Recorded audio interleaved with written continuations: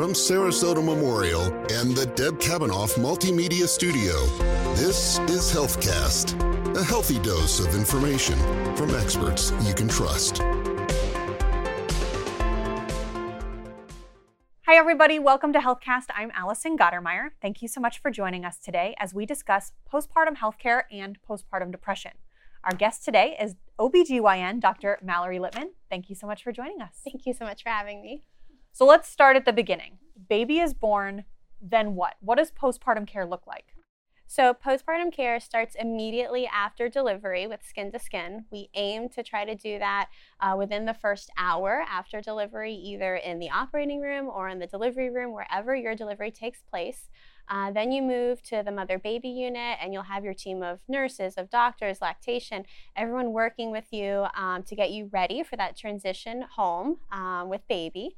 Your first initial postpartum visit may be within the first few weeks of your delivery, or may not be until 6 weeks after delivery. That postpartum period is technically that year after delivery, though, but it looks different for everyone.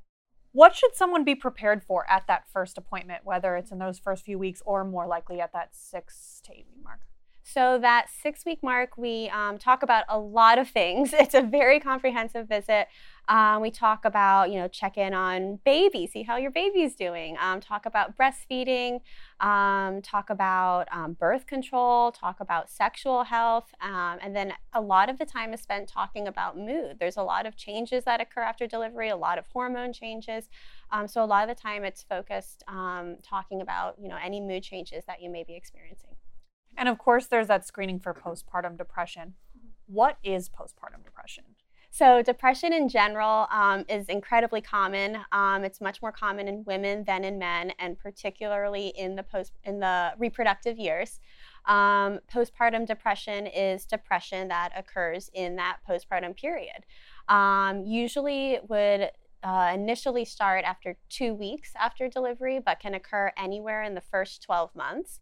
Postpartum depression, it happens because there's a lot of hormone changes that occur after delivery, particularly your estrogen and progesterone levels are declining, but a lot of other hormones are changing, your cortisol, thyroid, and it can lead to this depressive episode in the postpartum period. You hear about baby blues versus postpartum depression. With that hormone surge, sometimes women are just a little bit more emotional. There's also the sleeplessness and everything else. How do you know if it's reached the level of actual postpartum depression? Sure. So the baby blues are very normal. They typically peak within the first few days after a delivery, but then it should pretty much resolve after 2 weeks. If those depressive symptoms are continuing or worsening after 2 weeks, then we start worrying about postpartum depression. Postpartum depression has a lot of things or signs that might be normal in a postpartum period, like sleeplessness, being tired, fatigued, overwhelmed, sometimes feeling sad. But if your day is spent, being sad most of the time on most days, then we start worrying about postpartum depression. There's some things that are specific to the postpartum period that can occur for postpartum depression. So having trouble bonding with your baby, having difficulties with breastfeeding, being irritated by your baby, not wanting to be around baby, having troubles bonding with your partner, maybe turning to substances because of the things that you're feeling. Those would be signs of postpartum depression and not just the baby blues. And how common is that? It's really common. So it can be seen in between, depending where you look, 7% to 20% of women postpartum. Who can be diagnosed with postpartum, and is anyone at higher risk of developing postpartum depression? Sure. So anyone can be diagnosed, women and men. So as many as 5% of partners or men can be diagnosed with postpartum depression. If you had depression prior to pregnancy or during pregnancy, then you'd be at higher risk of having postpartum depression. If you had it in a prior pregnancy, if there was a stressful event that occurred during your pregnancy, during your delivery, if baby had to spend time in NICU or you had a preterm delivery, if you don't have much support at home, smoking increases the risk. So a lot of things that a lot of people experience can increase your risk. Can it be prevented? So some healthy lifestyle things can help prevent postpartum depression. Exercise, eating a well-balanced diet. Those are really the only few things that have been found to help prevent postpartum depression. But most importantly, it's not your fault, and so many people can be diagnosed with it. And I think you mentioned this before, but is postpartum depression always diagnosed right after having baby? So no, it's most often diagnosed within that 6-week period, but it can be diagnosed up to a full year after delivery. What does treatment look like for postpartum depression? So treatment is mostly centered around either therapy or medication. Both have been found to be equally effective. Both of them combined is the most effective, but whichever one fits best with your life and your family is what's best for you. Why is it so important to get postpartum depression diagnosed and then treated quickly? So if you have postpartum depression, it can affect your bonding with your baby. It can make breastfeeding difficult, and we see lower rates of breastfeeding. It can affect bonding with your partner. And then a really staggering, chilling statistic is the rates of postpartum suicide too are incredibly high, and some of the highest causes of postpartum mortality. So it's very important that we take it seriously and screen everyone for it. So what should someone do if they think they might have postpartum depression, or if someone watching this or listening to this thinks someone they love has postpartum depression? So talk to your OBGYN, your primary care doctor, your partner, call 911, reach out to anyone that you feel comfortable talking to.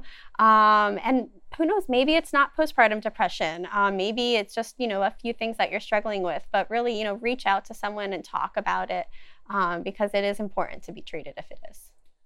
Something that's heard about maybe a little bit less is postpartum mania. Can you talk a little bit about what that is? So postpartum mania or postpartum psychosis is very rare, fortunately. It's an emergency. So this is not necessarily a progression that postpartum depression can take, but a separate subset. And this is where you can have or develop some intrusive thoughts, hallucinations, or delusions that, your baby is bad, baby is evil, different things like that, and is a true emergency. So we've talked about postpartum depression. We mentioned postpartum mania. Are there any other concerns that are major concerns in postpartum care, mentally or physically, that you want people to really pay attention to? So I always tell my patients that everything should get better and better day by day.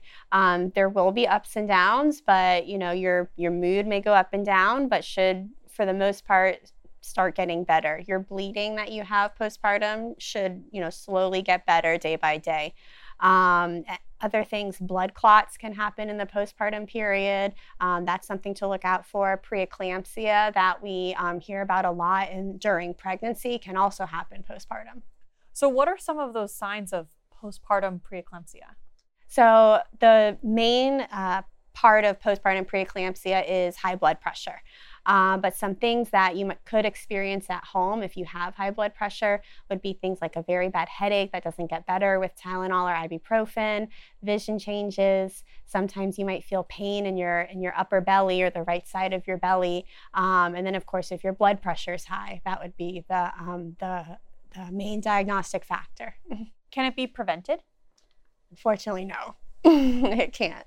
So it's not at all your fault. It has nothing to do with... Not your fault at all. The treatment is delivery, mostly delivery of the placenta, but it can still happen in the postpartum period. So it's absolutely not your fault at all.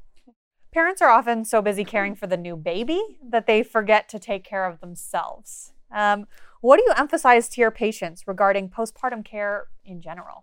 So same as in during pregnancy, you need to have a healthy mom in order to have a healthy baby. So same goes for the postpartum period. You need to have healthy parents for a healthy baby. It's okay to take time for yourself, whether it be that, couple minutes that you have to yourself, or, a couple hours to get your nails done, get your hair done, do something to make you feel like yourself, to keep your sanity. It's a really stressful time, and it's okay to take time for yourself.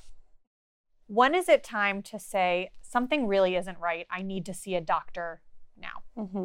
So if any of those, things that we talked about before start going in the opposite direction, if your moods, are really disrupting your day-to-day life, bleeding's getting worse, really bad headache, anything that doesn't feel like it's going right anymore, that'd be something to reach out about. Parents already know that when baby comes home, there's likely to be sleepless nights. If you're breastfeeding, that can be very difficult. How do you recommend parents go about preparing for some of those things that do take a toll while still taking care of themselves, like you mentioned? It's really important to have your partner that's there to help support you. And that partner, can take on different roles. Different people can have a different role to help you get through that. Communication through it is imperative. Both of you or all of you are going to be experiencing it differently. And being able to communicate how you're feeling is important. When you're feeling down, that it's okay and that you're there to support each other. I think being aware that you're not perfect, no one's perfect, and you don't need to try to be absolutely perfect through that period. And for parents who do choose breastfeeding, that's something to prepare for. It doesn't happen right away. It does take practice, right? So breastfeeding is one of the hardest things that you'll ever do. I think a lot of people see it as something that's natural, that you should just come naturally to you, but it's really hard. It's painful. You're new to it, or maybe new to it. The baby's new to it, and you're not going to get it on the first try. If you do, that's excellent, but most people, it doesn't come that easily. Working with lactation and having a lactation consultant, a trained lactation consultant at your fingertips on the phone and the classes is really important to help you get through that. Having a breast pump at home already, your insurance pays for one, so having one ready to go and ready to help you, pump if you do have time. And we often hear about this postpartum period referred to as the fourth trimester. It can be trying, as we've discussed. What's the number one thing you want parents to be, or current parents in that fourth trimester, to know? I want them to know that it's so important to have your team with each other, your team with your OBGYN. It's important to have an OBGYN that you feel comfortable with, that you feel like you can go to, ask for resources. Because you can't go through this on your own. It's difficult. It's exciting. You've been waiting for this time for so long and for 9 months, and you're finally here. But it's a challenge, and each baby's different. Each child's different. And it's so important to have your team feel supported so that you can take care of yourself and have a healthy baby. Dr. Littman, thank you so much for being with us. Thank you. Thank you everyone for joining us for this important discussion about postpartum healthcare. As always, we encourage everyone in the community to visit smh.com for the latest from Sarasota Memorial.